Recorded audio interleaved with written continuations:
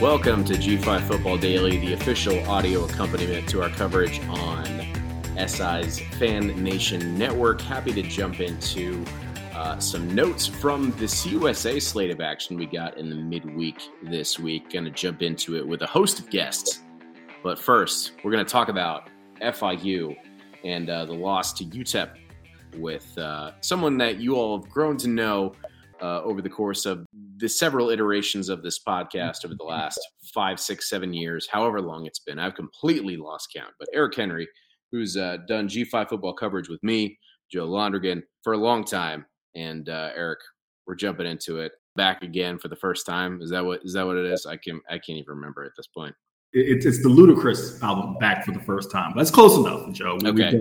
We've done so many podcasts together. I do not blame you for being a little lost at the amount of hip hop lyrics I've thrown your way, Joe. But as I've said, thank you for having me on. Thank you for allowing me to join you in this platform. And, I feel that people have come to know us over the years and for our banter and our just kind of, our shtick, so to speak, our slapstick humor. So Joe, I just want to throw something out at you, non-G5 related, not football related.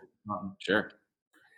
You are someone who has a significant other and you're happily married and you and your lovely wife, Sam, always, you guys just partner with each other so well. I mean, for those of us who have the privilege to see you guys on social media and others, it's just such a lovely partnership. And I'm attempting that now, Joe, and I have to go to a Halloween party here in Austen. Sure. And I've managed to get out of all of the couples themes because they're not my thing. But I just need to ask you, Joe, as a bald black man, who am I going as? Am I going as DMX? Am I going as LL Cool J? Am I going as, just which insert bald black celebrity am I going as? You tell me, because that is what's going to be. Oh man, if I was you, I might have to do the black turtleneck with the gold chain and go as and do Suge Knight as the the Death Row Records portrait.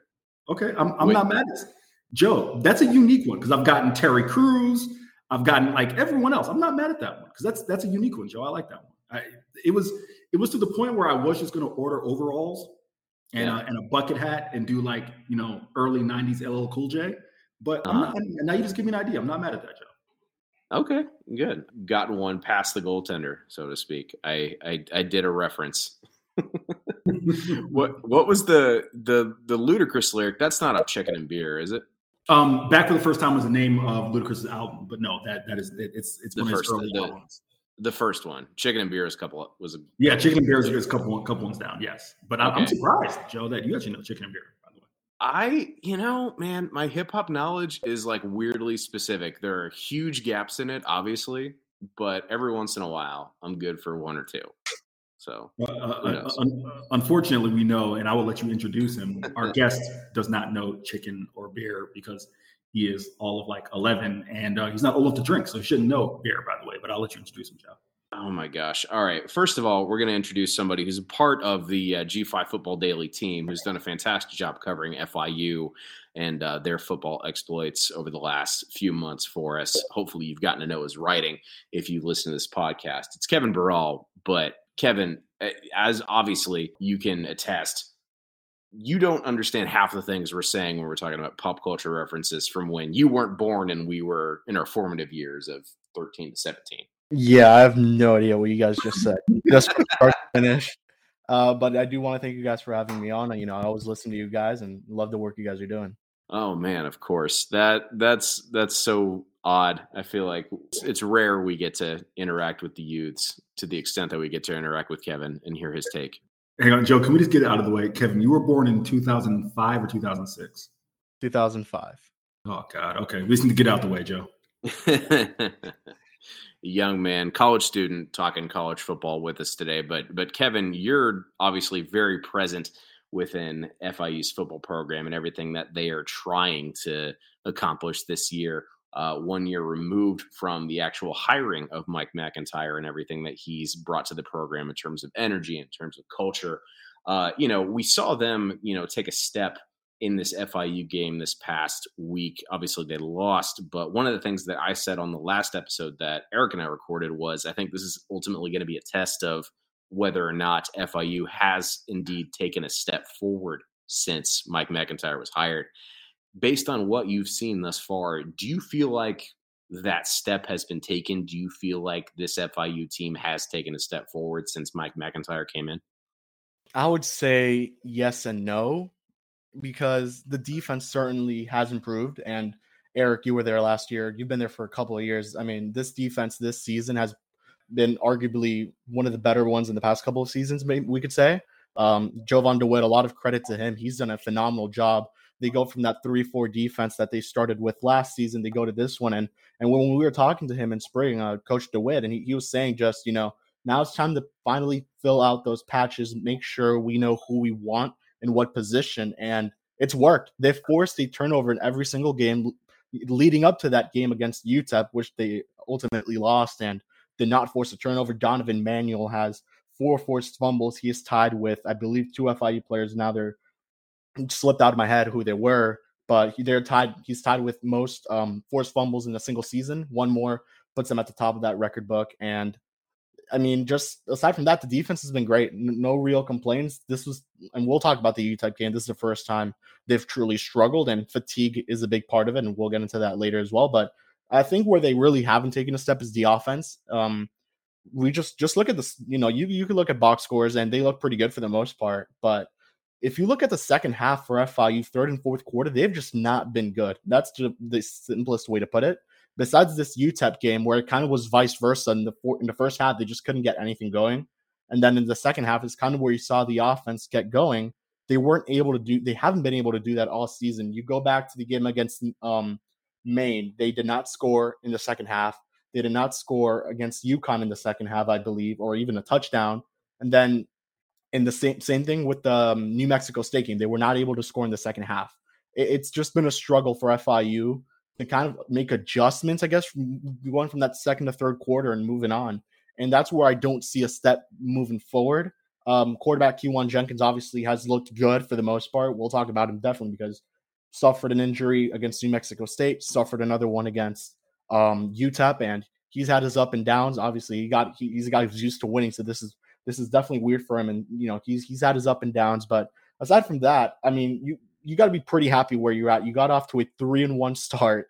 Unfortunately, 0-4 in the conference right now, and your next couple of games are definitely going to be some big tests. You have Arkansas in a couple of weeks, then you have Jacksonville State, who's been one of the surprises of Conference USA, who've been one of the teams that I have actually enjoyed watching, and then you have finally Western Kentucky, who has Austen Reed, and that team's been maybe the second best in Conference USA behind Liberty. You mentioned Donovan Manuel, and obviously he brings a significant presence to that front seven. You also have Avery Huff in there in that linebacking group as well.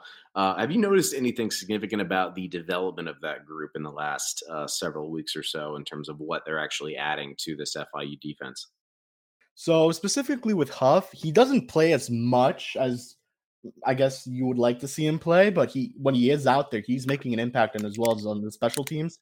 He started off playing, I believe, inside and has moved to outside linebacker, something that McIntyre himself mentioned. Just, he's the fastest linebacker on the team in that linebacker room. And for him, he wants to rush the quarterback more instead of just dropping back, something that Huff mentioned he did more at the University of Miami where he transferred from. So that's the one thing I've seen from him. Donovan Manuel is just, and it's funny because, and I want to make this his new nickname, Pac-Man. That's what Coach McIntyre calls him. He calls him Pac-Man. He's always moving around. He's getting these tackles everywhere. And then obviously he's forcing those fumbles, something that this FIU defense as a whole just hasn't been able to do in the past couple of seasons. And this year, they forced a turnover in every game leading up to UTEP. So something nice to see there in that linebacker group. Other names to mention, Reggie Peterson. You have Elijah Anderson-Taylor, two guys who've really been good. Kyle Wright has also been getting a lot more reps. He's been on the depth chart as well. So just three other names to mention. It's a group that's really been developing. And entering the season, that was one of the groups I was really looking at because just how much depth they have. And Eric has been there for a while. He could kind of make the same assessment that this is probably one of those spots where they have a lot of depth at. And, we'll talk about the other spots, but really linebacker group, definitely one that is worth mentioning and how good they've been this season. This UTEP loss from this past week, we saw UTEP get that running game going right to that point where they really like with Deion Hankins. And, as you kind of hit on, they burned so much clock. It was really hard for FIU to actually get back in this game and establish that presence that they wanted to. Any other notes from your end from this UTEP loss that in your opinion, FIU needs to build on to get Well, past this point? Yeah. first, you have to mention, UTEP was going with a fourth-string quarterback here, and that was, I believe, the name is Chase McConnell. Mhm. This was his first career start. He had made an appearance last week for UTEP, but this is his first official start, collegiate start. He threw for 262 yards, 2 touchdowns, 11 completions. This guy absolutely burned FIU. Wide receiver Tyree Smith was also out. So Tyron Smith, I'm sorry. So they had to rely on other guys, and I'm gonna butcher the name. Kelly Akahari, I believe is how you say it. He went for 223 yards, 2 touchdowns. This guy absolutely burned the cornerbacks. The first one was a 80-yard pass from McConnell to him, and it was Hezekiah Masses on the coverage there. It was more of a man-to-man type thing, is what was explained after the game. And then same situation, just a 20-yard pass and same player. It was Deverick Daniel on the coverage there. So just UTEP really got it going offensively, and they ran the ball a lot, but I will give FIU credit.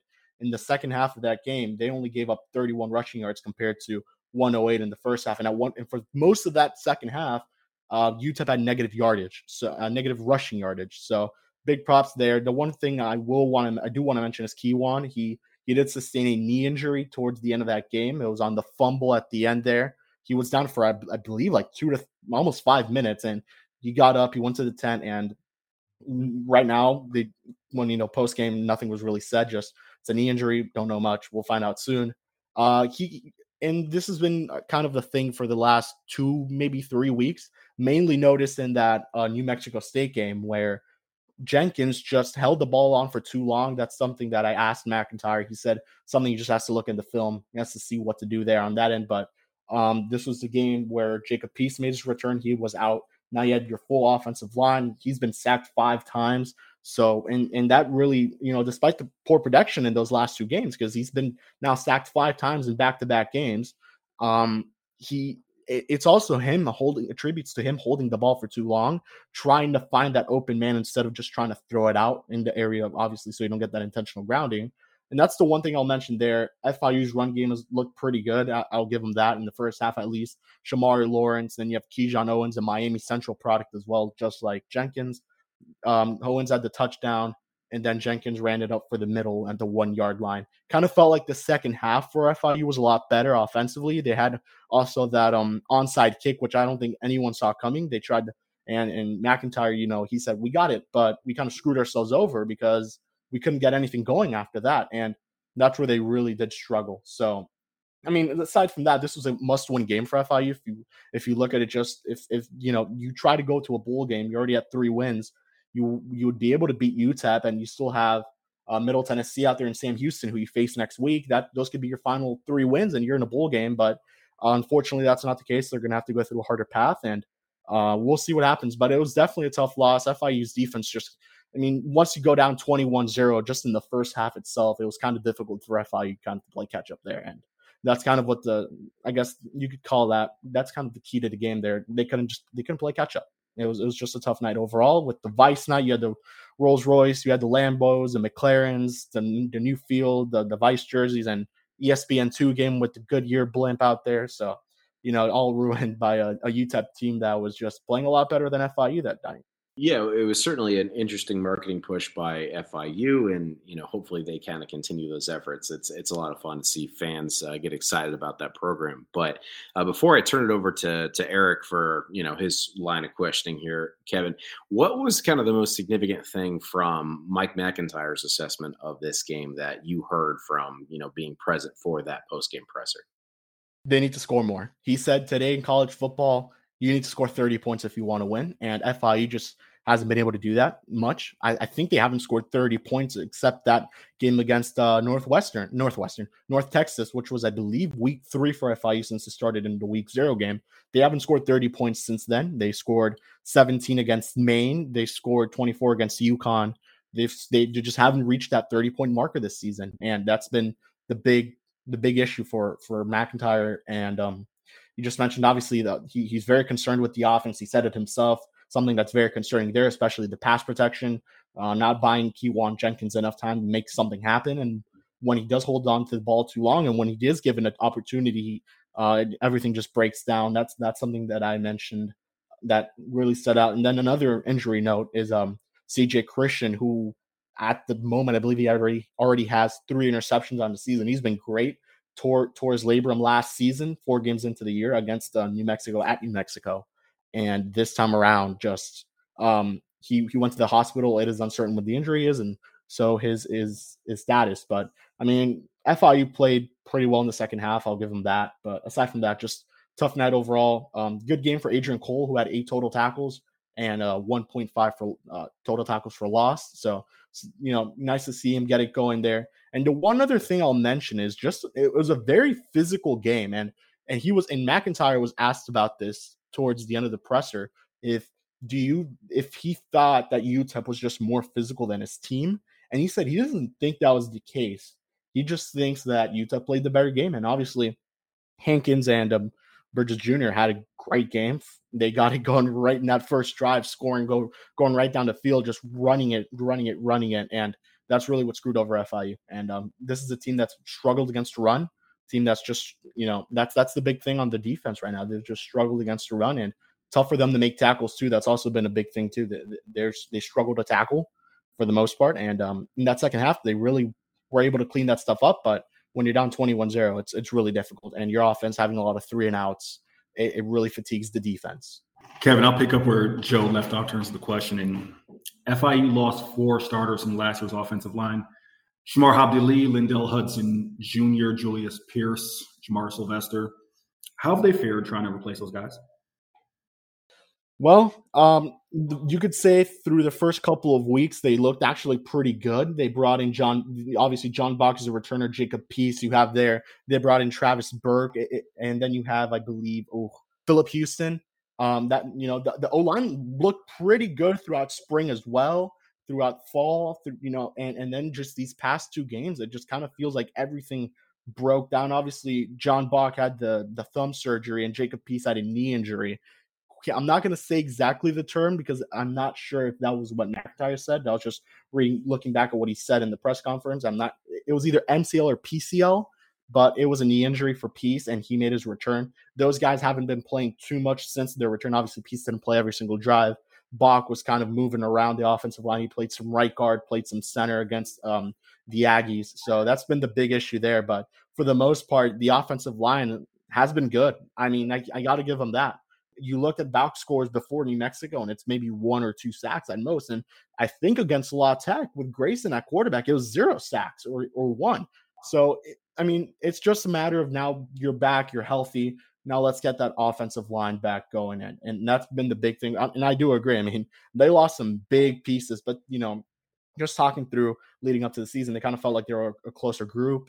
And obviously it kind of shows, but these last 2 games have just been a disaster for them as a group. I would have to look back at the last time an FIU quarterback was sacked back-to-back games 5 times. Kevin, I'm going to stay with that theme. As you mentioned, the Panthers got off to a 3-1 start.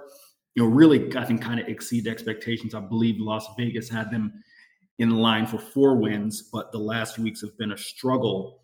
Like I said, going to read off some names here. So in addition to the 4 players I mentioned, Tyrese Chambers landed at Maryland. Eric Wilson Jr. landed at Temple. Rivaldo Fairweather landed at Auburn. Gaithan Bernadelle landed at Stanford. Who else we got here? Andrew Volmart landed at Louisiana Monroe. Joe Perkins, I believe, is at Jackson State. Demetrius Hills at Illinois. See how many more we got here.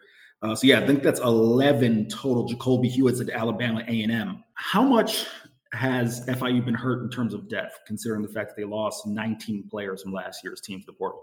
Yeah, they've definitely been hurt. For the most part, the wide receiver depth is the one that has impressed me a lot. I know you mentioned the loss of Chambers, which that's huge for FIU, considering he was their top guy the past 2 seasons. 2021, he had a crazy season. 2022, he was injured a little bit, but for the most part, good. Chris Mitchell's really turned into that wide receiver 1. When you look at who Keywan usually targets, and you'll look at this, since Keywan has arrived to FIU or made his first start and moving on, he's been targeting Mr. Chris Mitchell. 8 targets last night. And besides that, just he's been the guy. It's been the Q on the Chris connection. That's what I call it, because that's what it is. Whenever you need a big play, Dean Patterson, who I know had a big game against Middle Tennessee, Eric, we were there in 2022. He's been great. Whenever you need a big play, he's the guy. They brought in Memphis transfer Eric Rivers, who had a great spring, he had a great fall. He had a freak hand injury. He had to wear a pad on his hand for the first game or two. And ever since then, the playing time for him has increased a lot. Had a great game against UTEP last night. And they've been really good. Ross Fournette is another name to mention out there. I believe you mentioned Rivaldo Fairweather is one of the losses too, which he went to Auburn. That group looks really good. You have Josiah Meehan and Jackson McDonald getting a lot more playing time. Then you bring in Rocky and Rowdy Beers, one of the better names in college football. They're the Beer brothers. Rocky's playing a lot. Rowdy, obviously, freshman. He was injured towards the end of camp. Has not been playing.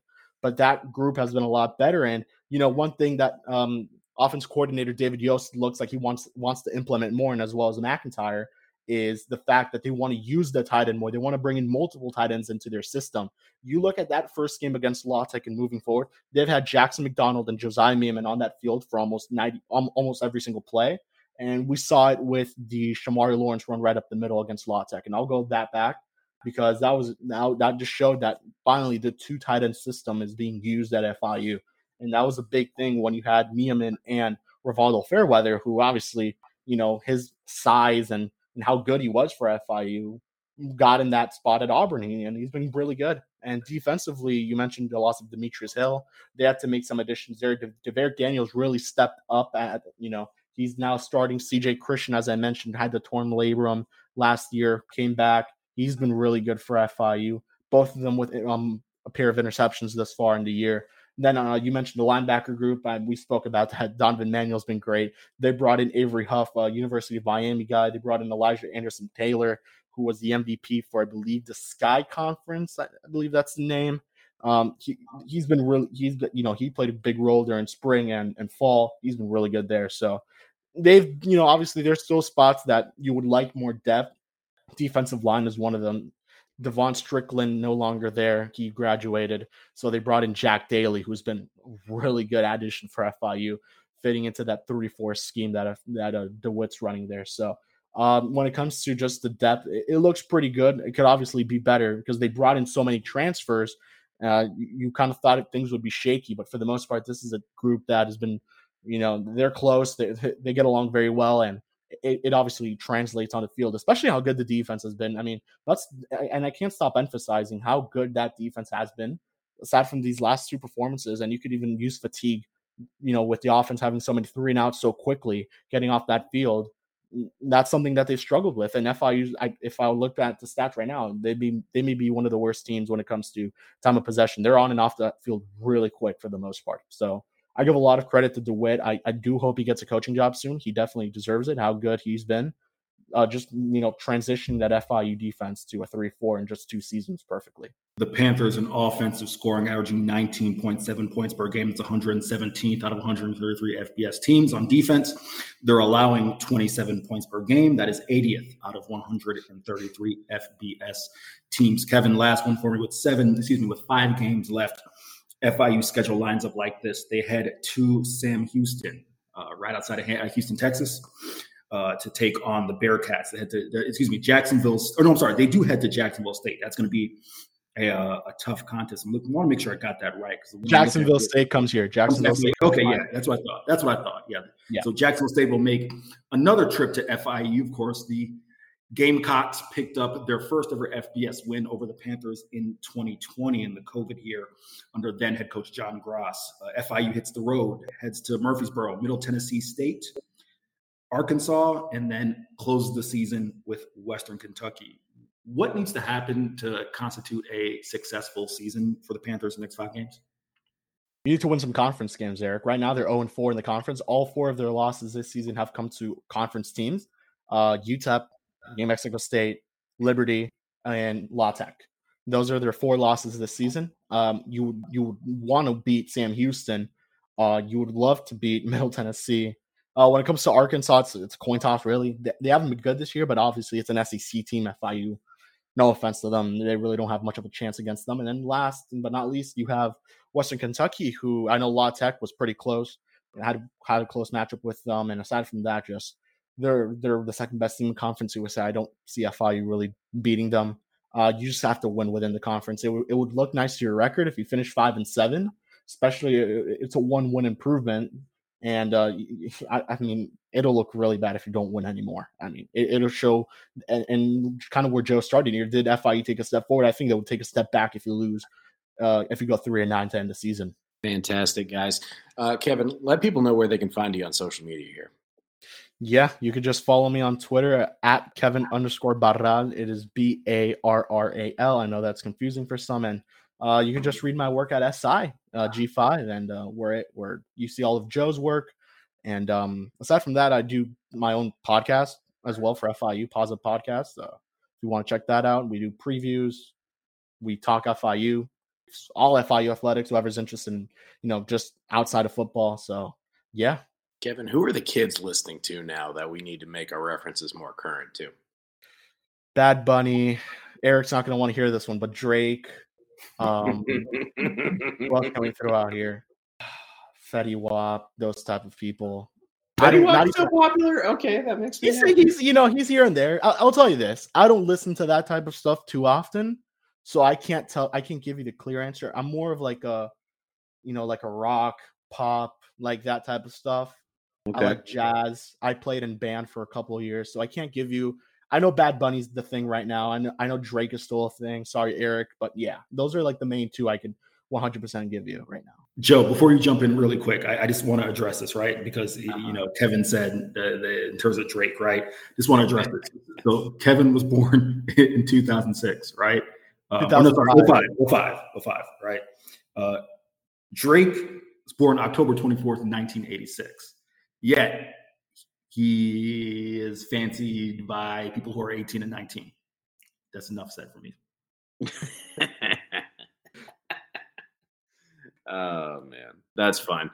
Kevin, the young man covering FIU football for us, doing a fantastic job. Hope you all will cover it. Hope you all will follow him, rather, as we continue to do the G5 football coverage. Kevin, thank you so much for your time today, bud. Thank you so much. Thank you for having me on. Yeah, of course.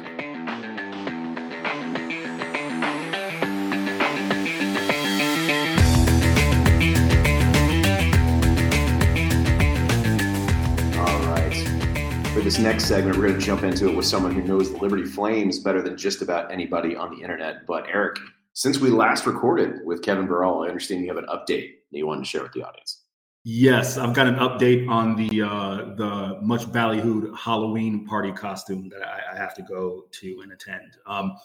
I was going to try to do the Suge Knight deal, Joe, like you said, and it just wasn't enough in terms of like timing. So the overalls have come in, and it is, in fact, 90s LL Cool J. So just give you the heads up. That's the route we're going. Not, you know what? That's not a bad direction to go either. Can't be mad at it.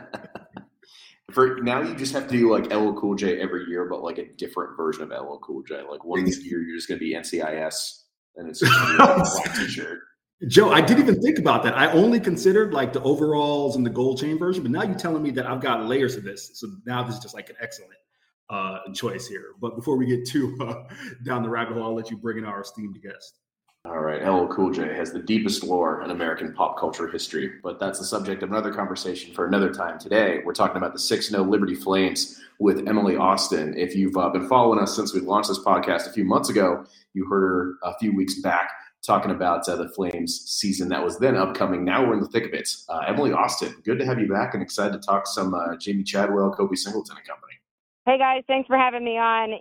Speaking of Halloween costumes, before we get into some football talk, last year I was Veronica Corningstone, and I don't think I can up that.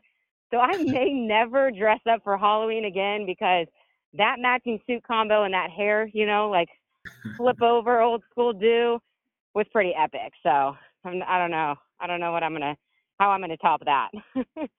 Emily, once you have one great Halloween costume, I feel like you got to just go out. You got to walk it off right there, right? I'm kind of in your camp. Exactly. So I'll see, but probably not going to happen on my end. It's a good philosophy to have. You just got to. All you need is one good one, and then people remember that for the rest of your days. But, it's interesting that we're moving so quickly through the season. But, this most recent win for Liberty where they took out a 5-1 Jacksonville State, a very good Jacksonville State team. Emily, what were your takeaways from that Liberty win against the Gamecocks? Well, I just think you saw a lot of grit. It was a really tough turnaround because Liberty had Sam Houston come here to Liberty on that Thursday.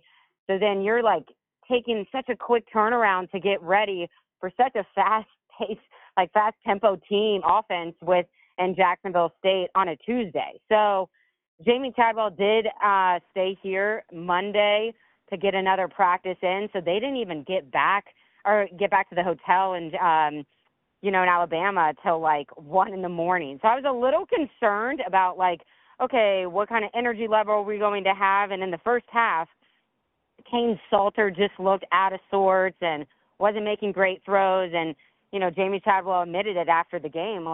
We needed to get him in a rhythm, and we were calling plays that wasn't allowing him to do that. So I think that right there just shows you not only is the coaching staff not just pointing at the player or the player pointing at the coaching staff, they're recognizing, how to make each other better. Okay, what do we need to do to get Salter in a rhythm? And you could tell they made the right calls from then on because Salter just went off in the second half and Quentin Cooley's run, he just is, we call him the bowling ball here on the mountain, and he just completely pounded the run game for the Flames with a career high game. So it was just really good to see. And then this defense, you're really nervous, in these situations in the fourth quarter, but Liberty has the best fourth quarter defense in the nation.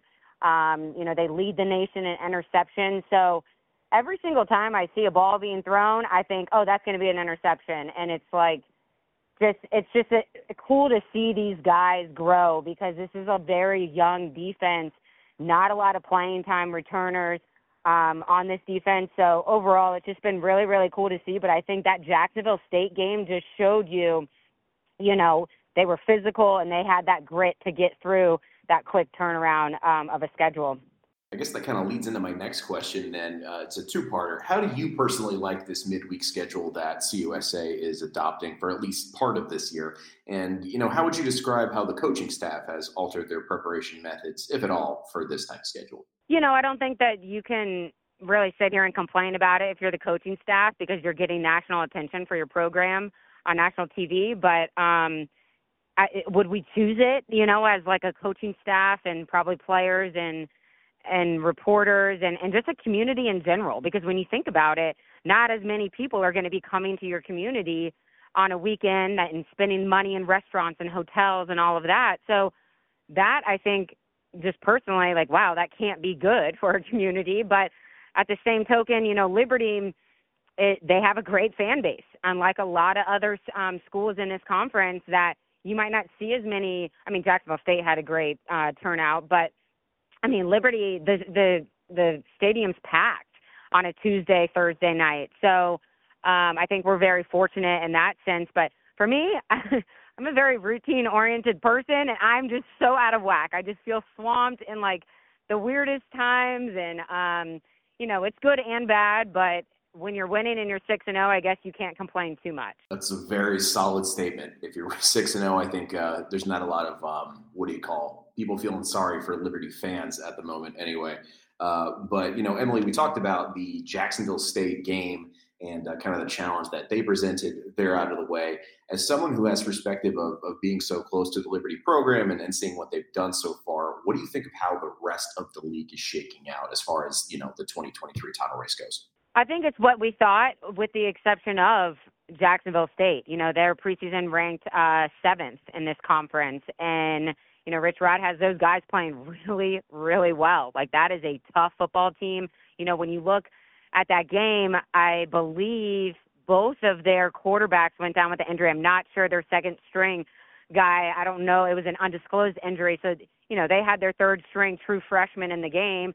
Their leading rusher, Malik Jackson, was out part of the game. So there were some factors in that game that could have changed. And, Liberty was fortunate to be tied at 10 going into the locker room. So at the half. So, but then again, guys, it's so ridiculous that Jacksonville State isn't eligible to play in the conference championship game. So, or like they're not going to get a bowl unless, whatever the other teams don't qualify, which I think is the stupidest rule when you look at Jacksonville State and JMU and how good those teams are. But with the side note, I think it is what we expected it to be. Western Kentucky and Liberty are shaping up to be the top two teams in the league. And then you have Jacksonville State there, like I said, but it doesn't feel like as close of a race because they're not eligible to play in that conference championship. So that October 24th game, Liberty on the road at Western Kentucky, I don't know how well people like this whole midweek games, but I guarantee there will be a lot of people tuning into that game on Tuesday, October 24th, because that will basically be the biggest test for Liberty this season. Hard to argue with that. When you look at how the G5 teams that are currently undefeated, there's not many, are preparing for the second half of the season. Typically, at the end of the year, if there is an undefeated G5 team left, it's typically going to be the one that gets that near 6-bid, right? We saw Tulane make it there. Of course, they weren't undefeated, but being the highest-ranked G5 team, that's where they ended up. What do you think is the biggest obstacle in front of Liberty from winding up in a position like Tulane did last year? Yeah, I think Western Kentucky is their biggest obstacle here on out, but now everybody has their number. So everybody wants to beat the Flames, and other teams might think that they have a shot, if Western Kentucky drops a couple or if Liberty drops a couple. But, you look at some of these other undefeated teams, Group of Five, and we have Chris Vanini with the Athletic on quite a bit on our pregame show, and Liberty fans are upset that they don't have, that he doesn't have Liberty ranked and stuff. So I think the biggest obstacle aside of Western Kentucky is Liberty's weak schedule. When you really think about it, they don't play anybody really tough the rest of the way. I believe it's ESPN that has the best, gives Liberty the best odds to finish this season undefeated, which is great and all. They should, if they do, and they win a conference championship, I think Liberty will get a pretty good bowl game. But at the same time, we haven't really played anyone when you look at, records or just strength of schedule from that point, in my opinion. Yeah, it'll be interesting to see how that shakes out in about 6 weeks' time. Eric, what questions do you have for our former CUSA media compatriot here? It's an excellent way to put it, Joe. Emily, I just want to come back to the defensive side of the ball. How good is Kobe Singleton? A lot of CUSA fans might not be familiar with, of course, Liberty just joining the league. Singleton, who started his career at Southern Utah, is now one of the top defensive back for the Flames. How good is he? He is so scary good because of his maturity. Jamie Chadwell talked about it after the Sam Houston game. Sam Houston had 8 opportunities inside the 15-yard line to score and win the game. And Kobe Singleton was on the other side of 2, maybe 3 of those plays, almost had an interception on one end of the end zone, and then on the other side of the end zone, he deflects the pass that could have won the game for Sam Houston. And it is just – and he had a flag on him, a PI on him a couple plays before. And back in the day, Kobe would have gotten all in his feelings about it and frustrated, and he just shook it off, and he just went on the next play. And that maturity of just turning to the next play has really shown, and you can tell by, how many times he's worn that Joker mask this season. And we want to kind of stick with the Conference USA theme and just ask as a whole, how are Liberty fans and the fan base kind of adapting to and enjoying being part of a league after being an independent for all these years? I think they like it because, before, and we saw this with Hugh Freeze a couple seasons straight, after you become bowl eligible, it's okay, what are we really playing for? We're already bowl eligible. So, yeah, we have all these other games on the schedule, but you could kind of see there was a drop-off in the players, and when there's a drop-off in the players, there's a drop-off with the results and stuff on game day, and then, of course, fans aren't going to be huge fans of that. So I think it just gives the guys something to continue to play for, trying to win a conference championship, and that just builds rivalries. It builds that competition, and the fan bases can have, build their own rivalries with these, fan bases from their opponents now. So it's and not that we didn't have them with, like, let's say Virginia Tech when we played them and some of the other bigger schools when we were an independent, but I just think when you still have something to play for after you become bowl eligible, I think not only for the players and the coaching staff, it does something for this fan base. But like I said earlier, Liberty's so fortunate with its fan base because the students show up, the community cares, and, like the players know that.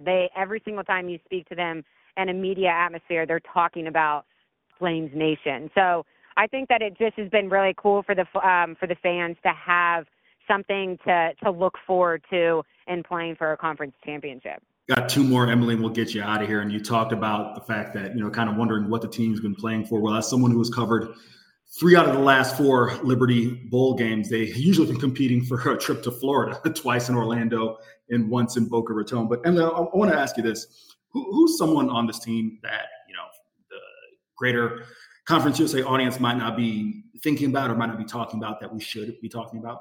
Brylan Green. He's a multi-sport athlete. I'm not sure Coach Chadwell is going to be very fond of him putting on a baseball uniform in the spring. However, this kid leads, or I believe he leads the nation in interceptions. I could be wrong in that. I need to look back. He might be tied for third now. But Brylan Green, he's a young player. I believe he's a sophomore.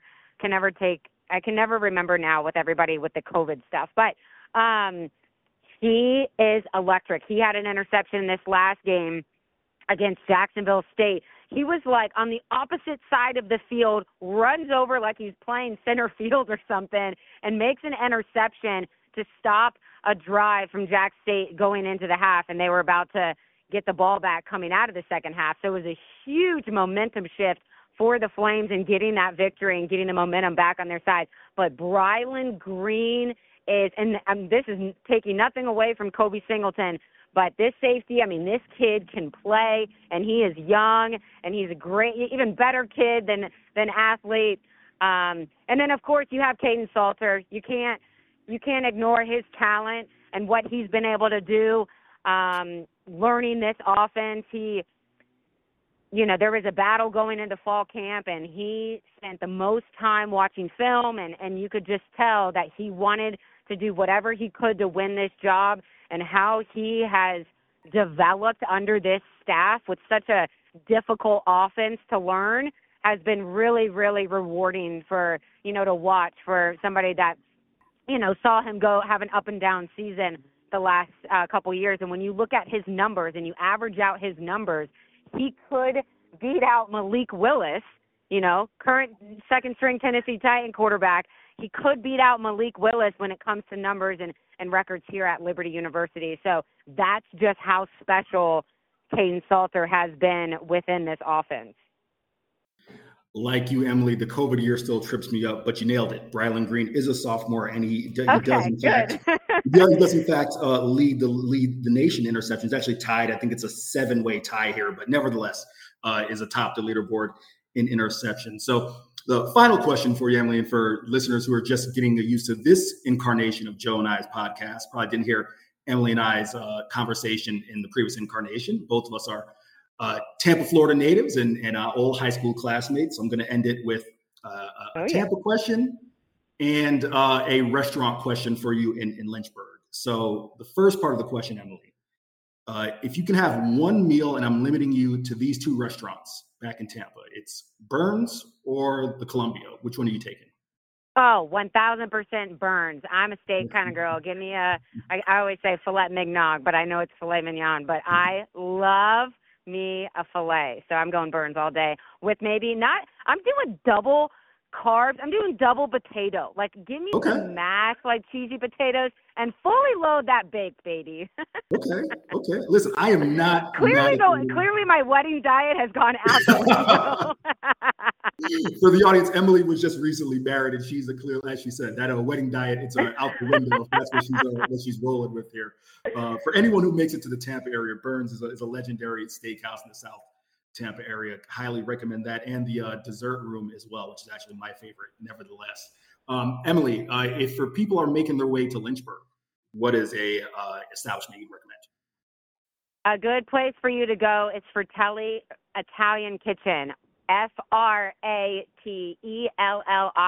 So it's this beautiful Italian restaurant downtown Lynchburg, and then you can shoot up to the 7th floor in the same building downtown, and it's called 7 Rooftop. You can see the entire Blue Ridge Mountains, the James River. It's a great place for, drinks and apps and great food in both spots. So there's live jazz music and all that. It's the must-go-to spot here in Lynchburg. Joe, I could turn this into a Gaither football podcast where I'm asking Emily about the 2007 season with John Chestnut and Carlton Mitchell. Johnny Chestnut. But I will not, Joe. I will pass it back to you to close this. Oh man. Fair enough, Emily. Where can folks find you and your work on social media? Yeah, on Twitter you can follow me at Emily Austen TV. Austen is spelled AUSTEN. Emily Austen TV, and then on Insta at Emily Austen AUSTE. TEN. Awesome. I'm sorry, TEN. I don't even know how to spell my last name. Happens to the best of us. All right, Emily, thank you so much for your time. I know people are going to be checking out your stuff as Liberty continues through the season. And, who knows? If they keep playing this well, we might have you back a few more times. But thank you so much for your time. Yeah, of course. Would love to come back on. Thanks, guys. Thank you.